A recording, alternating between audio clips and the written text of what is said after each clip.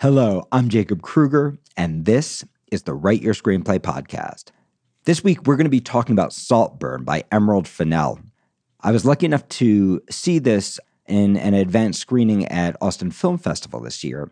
And by the way, while we're talking about Austin Film Festival, a shout out to our 6 students who were finalists. Eric Patempa, Jonathan Finnegan, Kelly McAllister, and Nancy Safavi were all finalists for the pitch competition, with Nancy taking 3rd place overall. It's amazing. Erin Brown Thomas was a finalist for her short film Subtext. And Meredith Allen, former student and former teacher at Jacob Kruger Studio, was a finalist for her horror film Sensei. So we're just so proud of all our alums who are out there doing amazing stuff and having such incredible success. So there is so much that we can learn as screenwriters from Emerald Fennell's Saltburn. This, of course, is her follow-up to Promising Young Woman.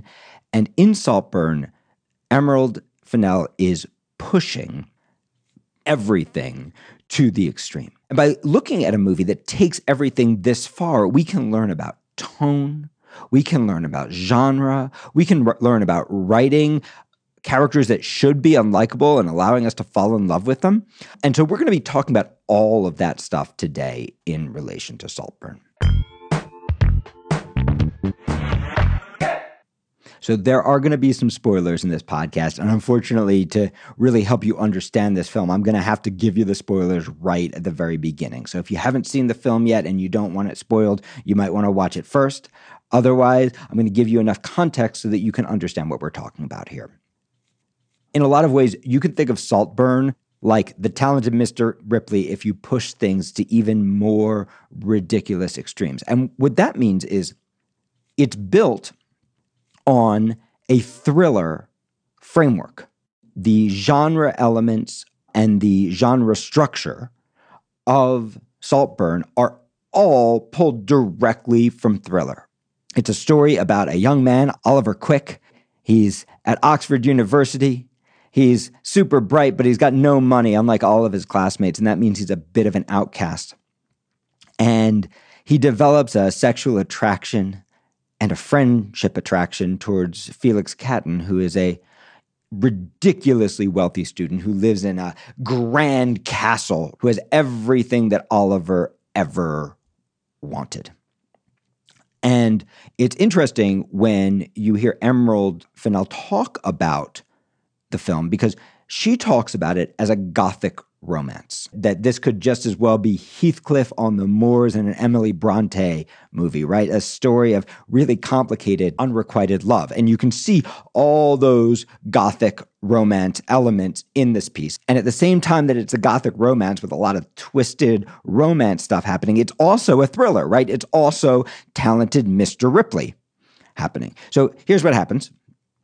Felix becomes Oliver's best friend and invites Oliver to come live with him at his estate, Saltburn, this ridiculous castle, for the summer because Oliver has nowhere to go.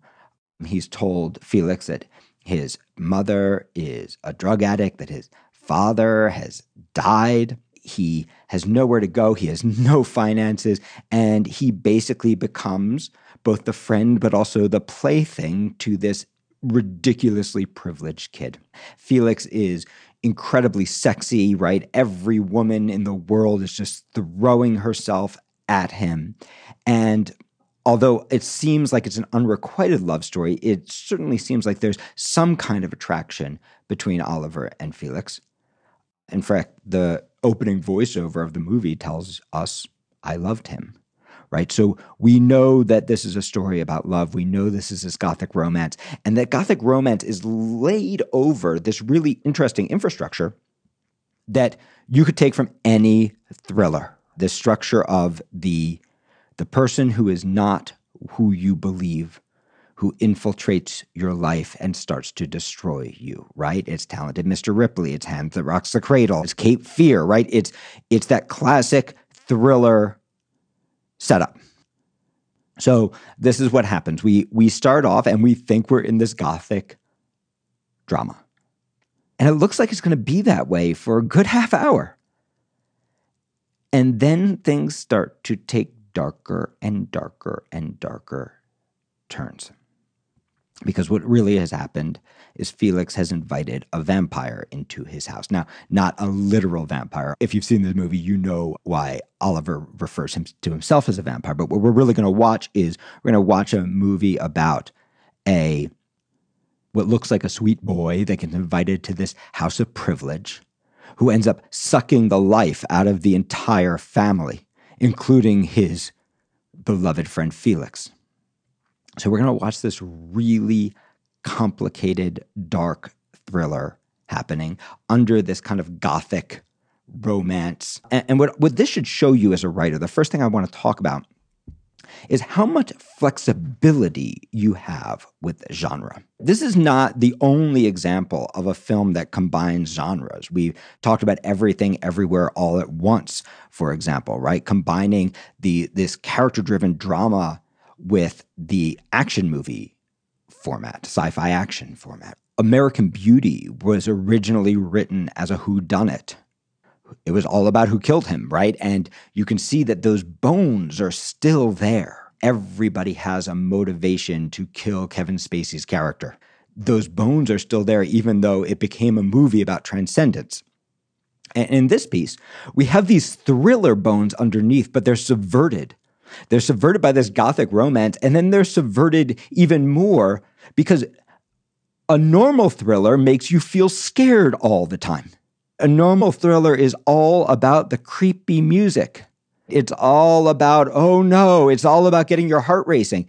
And Saltburn does exactly the opposite. It's building on this infrastructure that's very familiar, but it feels completely new and fresh because instead of using that infrastructure to scare you, it is using that infrastructure to make you laugh and to make you feel uncomfortable in your own complicity, in our own complicity with privilege and our own complicity with desire and the things that we're willing to do for desire. Now, we are not willing to go to any of the places that Oliver is going, but by blowing up the extremes of privilege and the extremes of the desire that our culture has to attain that kind of access, right? And by pushing that through this gothic romance thriller format, right, we end up with a completely new genre that can really only be called Emerald Fennel. This is what I want you to understand. Genre, like tone, is tremendously flexible, right? You can write 100 horror movies that all have the same kind of general arc, right? And then you could do a Scream where you subvert that. And Saltburn is doing the same thing. It is subverting these genres. It's not Call Me By Your Name, right? And it is not Emily Bronte. And it is also not Talented Mr. Ripley. It is somehow the amalgamation of those elements pushed through this bizarre comic lens. We're going to talk about one scene in this movie that really shows you how this works. But first, I want to talk about Oliver quick. I want to talk about Barry Keoghan's character. Because Oliver should be a person that we don't like. There was a really interesting question. Someone raised their hand and asked Emerald Fennel, what was it like writing a sociopath? And I thought Emerald's answer was one of the most brilliant and helpful that I've heard. She said, oh, I don't think of him as a sociopath. I just think of him as somebody who desperately wants something. And I think this is one of the key lessons in writing a likable main character, right? Somehow we're rooting for Oliver, even as he does the most horrible possible things, all of which we will talk about, right? We are rooting for him. We are caring about him. We are loving him. We are laughing. We are going on a total joyride, and we are feeling hugely uncomfortable all at the same time. What we're connecting to is his desire. And so this is the first lesson I want you to take from Emerald Fennel. Do not put your characters in a box. Don't put your genre in a box, right? Just because you're writing a thriller, just because you're writing a gothic romance, just because you're writing a comedy doesn't mean that there can't be something real and complicated and subversive underneath. Just because you're hitting those genre beats does not mean that you have to hit them in the way other people do. And the same thing is true with your character, right? Do not put your character in a box. Don't put a label. Don't tell them that they are a sociopath, that they're ADD, that they are depressed, that they are anxious, right? Don't put them in these adjectival boxes. Don't give them syndromes. And by the way, don't do this to yourself either. Yeah, if you have mental health issues, get yourself the help you need, but don't put yourself in a box of your condition. Think of yourself like you think of a character. These characters are just people who want things. And what makes Oliver accessible, if you write Oliver as a sociopath, he's not accessible. In the same way that if you write the talented Mr. Ripley as a sociopath, as just a sociopath, he's not likable. He becomes a stereotype. He becomes impossible to root for. But if you think of these characters as people who want something desperately, in Oliver's case, he desperately wants access. He wants a life of magic. He wants to be part of the elite, right? He wants access. He wants to stay at Saltburn. It's the only thing he wants. And he's willing to go to tremendous lengths to get there. So don't put your genre in a box. Don't put your character in a box. You can play within genre rules, but you can also subvert those genre rules. The next thing I want you to take from this is every single character in Saltburn is unlikable and horrible in some way. You have Farley, who is basically the equivalent of Oliver, another plaything of this family, right? But who's got a much more firm place in this home, right? Who's playing his own game to get to stay and who will end up getting caught up in Oliver's game. You've got the mom and the dad. They are absolutely awful people, each in their own unique way. Even Felix, for all the kindness that he shows Oliver that creates empathy for us, there's something in every scene. There's always a little moment where you can see the awfulness of him too, right? So this is a cast of awful characters. And yet we love them all. And we love them all because they are not being 1% awful people. They are being specifically themselves. And this is a concept that we call the how. What's your character's how? So instead of thinking about what type is my character, think about what is their how. Think about what do they want and what is the how that they are using to get it. Think of the obstacles that they are trying to overcome that force them to push the how further. So in Oliver's situation, right, he would be happy staying at this house forever. Except he's got a problem, right? Farley's trying to push him out.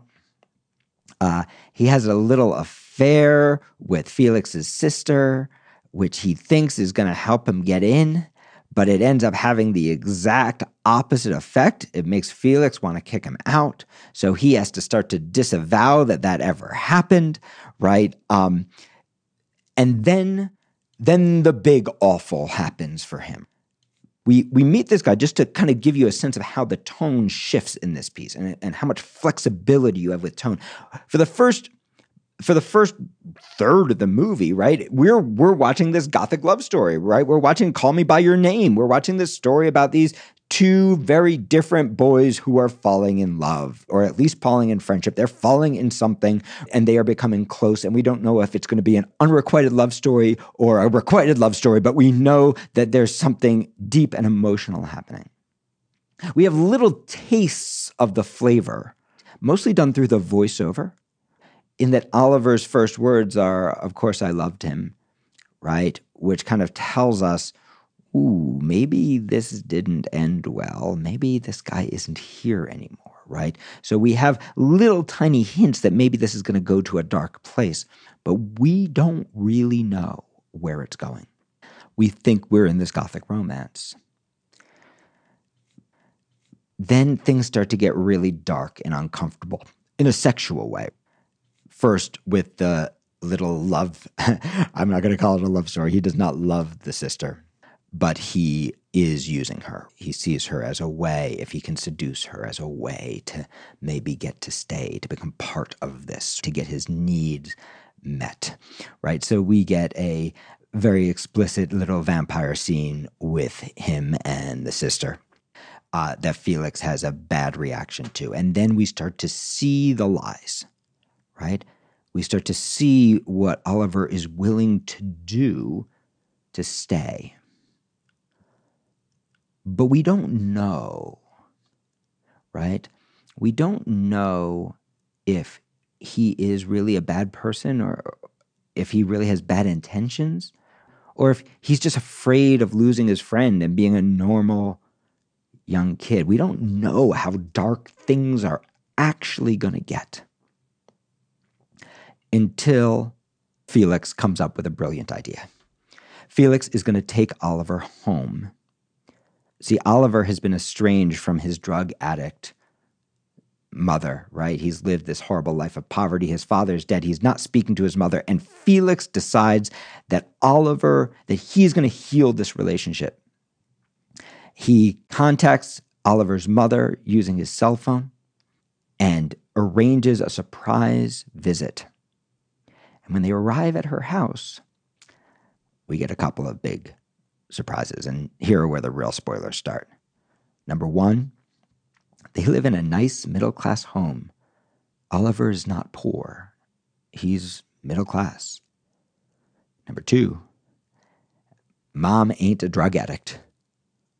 In fact, Mom is a sweet, loving person. And number three, Daddy is alive, right? It's all lies. And of course, all this is building up. Oliver is having a birthday party in Saltburn 1% style, meaning it is this gigantic Gothic masked ball happening, right? It is extreme amounts of people, extreme amounts of drugs, extreme amounts of costumes, extreme amounts of everything, right? So they come back, and Felix has basically said to Oliver, look, you're not going to get what you want. You can have your party. We're not going to tell anybody tonight, but then tomorrow you're going to leave. And this is when things start to get really dark. Because by the end of the party, Felix is dead.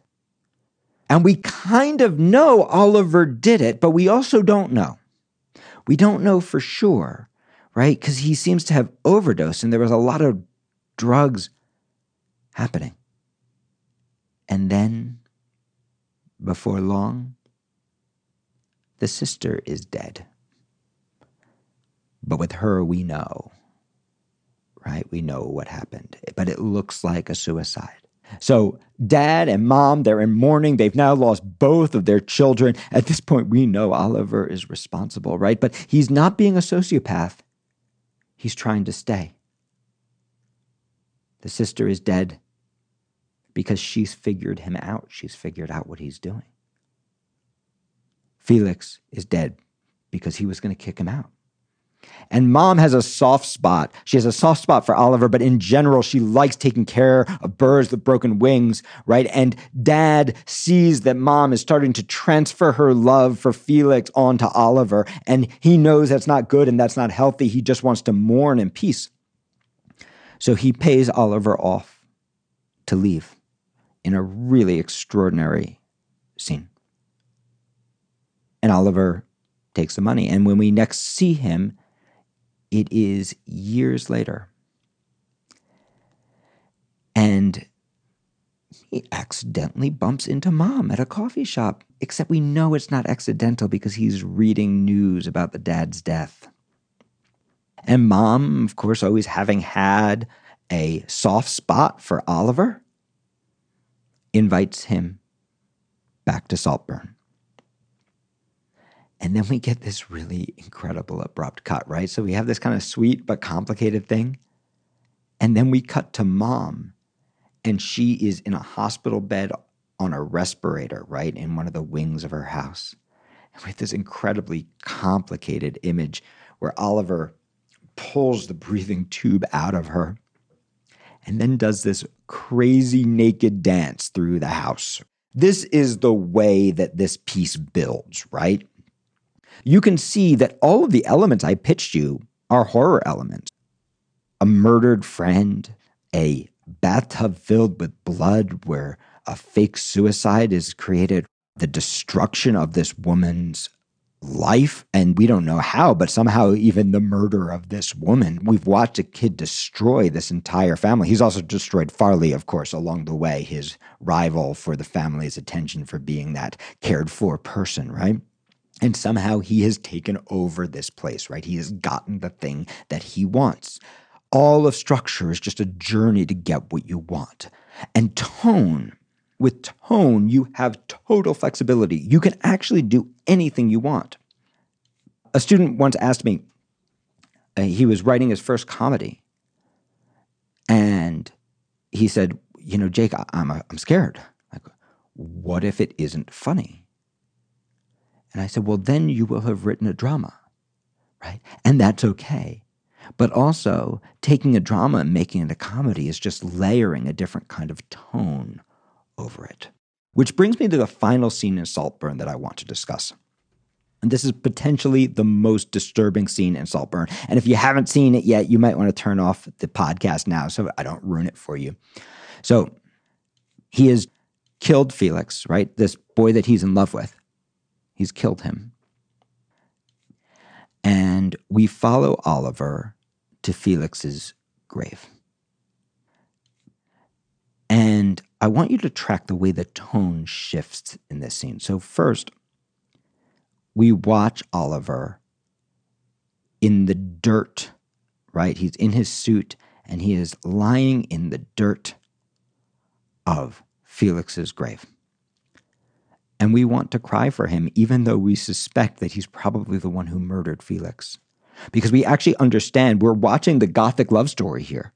We're watching the story of a man, your boy, right, who killed the person he most loved and most wanted because he didn't want to lose his place, right? Because he didn't want to lose his access. And we're watching this genuine mourning, and even though you suspect Oliver at this point, you kind of also want to cry for him. And we linger on this mourning for way longer than we should until you actually start to feel something and until you start to feel uncomfortable. And until you start to wonder, he's going to do it, isn't he? And of course, then Oliver starts to hump the grave.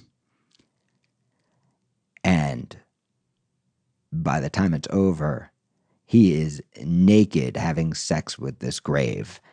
And what Emerald Fennell does is she just holds the camera there, right? So you kind of go through like, I think he's going to do it. No, he's not going to do it. Oh, he is going to do it. Oh, he's unzipping. Oh, he's still doing it. And the effect of that on the audience is absolutely fascinating, right? The audience begins in this place tonally and from a genre perspective of Gothic romance, where we actually feel genuine emotion. And then we go to this place of discomfort because we're telling ourselves something's going to happen that we don't want to happen. That's kind of going to gross us out and make us uncomfortable. But it goes on so long, we sort of think maybe it's not going to happen. And just by keeping the camera there, it starts to happen. And at first you're like, oh, no. But instead of giving up, what Emerald Fennell does is she just holds the camera there. And so your groans of discomfort soon start to groans of laughter. And as it continues and continues and continues, soon you have a theater with 1,000 people in it roaring with uncomfortable laughter, right? We're uncomfortable because we're complicit, because we know we should not be laughing, and yet we are. This is a masterclass on tone, right? That you can take the same scene and move it from the most connected, profound drama to the most absurd, uncomfortable comedy, hitting all those points in between, shows you that tone is just execution. That tone is just craft. Because all writing actually begins with the same thing. It actually all begins with drama, right? It actually all begins with a character who wants something, who has a unique how of trying to get it, who has huge obstacles he has to overcome, or she has to overcome, or they have to overcome, that will force them to reveal their how. How are they different from any other character? And along the way of writing them, you as a writer get to reveal your how. And your how doesn't come from writing the thing that's easy. Your how doesn't come from following the rules that everybody else is following. Your how comes from the same things your character's how comes from. It comes from obstacles. It comes from choices. Emerald Fennell makes a crazy choice here. She shoots this piece in 4:3. Right? That's an extremely challenging choice commercially, but she's doing it for artistic reasons. Why is she doing it? She wants it to look like one of those old paintings, right? She's making a Gothic romance. Your job as a writer is not to please everybody. And I can tell you, as we came out of the theater, even though everybody was laughing, some people were like raising their arms in triumph having seen this, and some people were like, that made me really uncomfortable. Your job is not to please everybody. Your job is not to follow the rules. Your job is to set a goal for yourself as a writer, to write the thing that is a little bit bigger than you can actually achieve, so that as you achieve it, you reveal your how. You cannot write like Emerald Fennell. Only Emerald Fennell can write like Emerald Fennell. And that's why she's had the success that she's had. You have to do the same thing for yourself. And part of that is setting the goal that's a little harder than you can do, right? How do you tell a Gothic romance thriller that's funny? That is an insane choice. How do you tell a story where everybody's a terrible person, where we love them all? That's an impossible task that she's given herself. But by achieving it, she's revealed her how in such a profound way that you cannot take your eyes off of it.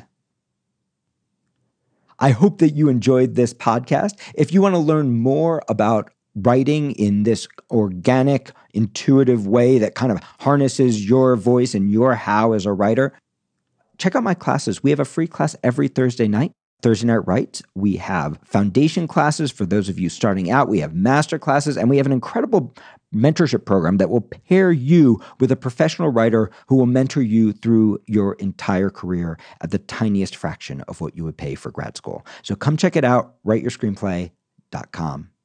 Link in bio.